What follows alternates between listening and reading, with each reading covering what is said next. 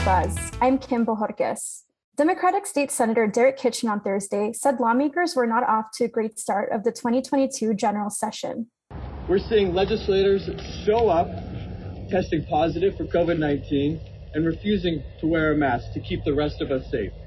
The criticism comes after Senate President Stuart Adams claimed he tested negative for the virus on the first day of the legislative session, despite testing positive for COVID-19 twice that morning.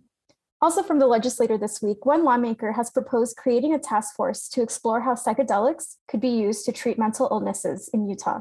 Tribune managing editor Grant Birmingham explains how the idea to legalize magic mushrooms could begin to grow on Utah's Capitol Hill. I'm Grant Birmingham. Hallucinogenic drugs have gotten a lot of attention lately for their potential to treat mental illness. One of the bills introduced this session by Brady Brammer from Highland would create a task force to look at the potential of psychedelic drugs that are currently illegal but could be used for treatment. So with me right now is Connor Boyack. He's the president of the Libertas Institute. Is that the right way to say that, Connor? We say Libertas, but everyone's got their own pronunciation. And you are working on this bill with Representative Brady Brammer, which would start looking at hallucinogenic mushrooms for possible treatment, right? Yeah, and not just mushrooms. The idea here is, any potential psychoactive, psychedelic type substance that currently isn't available for use.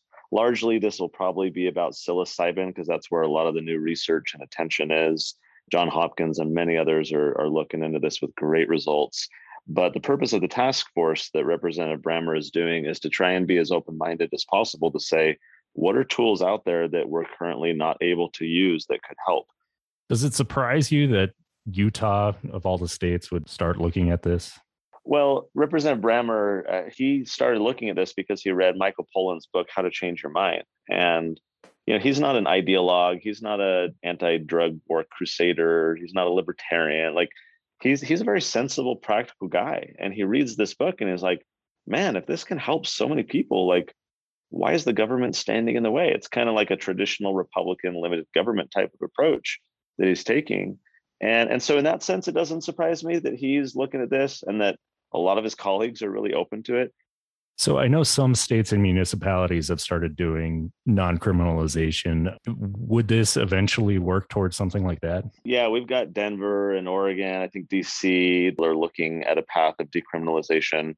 I don't think that's where Utah is going to go. What Representative Brammer's looking to do, as I've talked to him, is more of a legalization route rather than just saying, oh, hey, the cops will leave you alone.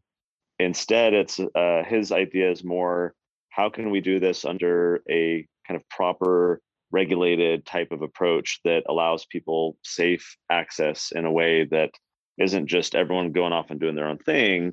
What you're more likely to see eventually should this task force get created and favorably recommend to the legislature that, yes, hey, we should do something about this. And then if the legislature next year or thereafter decides to actually change the law to legalize it, I think what would probably be more likely is create a pathway where they could go to a clinician and the clinician has the ability to go to a dispensary, and it would be the clinician type person who would then administer it for their patient while providing therapy. Are you worried about any harm in this type of push towards legalization? This is certainly a question we faced when we were driving the Prop 2 medical cannabis issue a few years ago. And I'm not going to say that there's no harm. I mean, there's absolutely harm.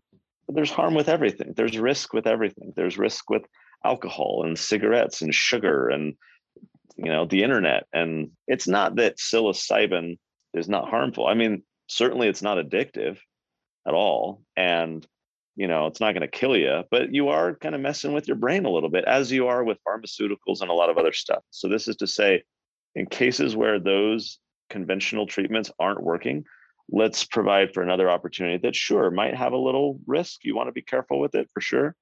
But there's a lot of desperate people out there who would gladly take that risk if it meant that they could have relief from their mental illness, which studies are showing is a profoundly high rate of success for those who use psilocybin. Thanks very much, Connor. I appreciate you coming on to talk to us about it. Thanks for having me. The Tribune's Courtney Tanner reported that the U.S. Department of Education is investigating Brigham Young University's discipline of LGBTQ students, and if the private school has violated the students' civil rights. The investigation, which started late last year, is rare, especially with church-owned schools, Courtney reported, and typically only happen at institutions where federal investigators believe there could be a serious or potentially systemic issue. I'd like to thank the Tribune's Joel Cardenas for editing the Daily Buzz and give a big shout out to the Pelicans, a local Salt Lake City band, for producing our music.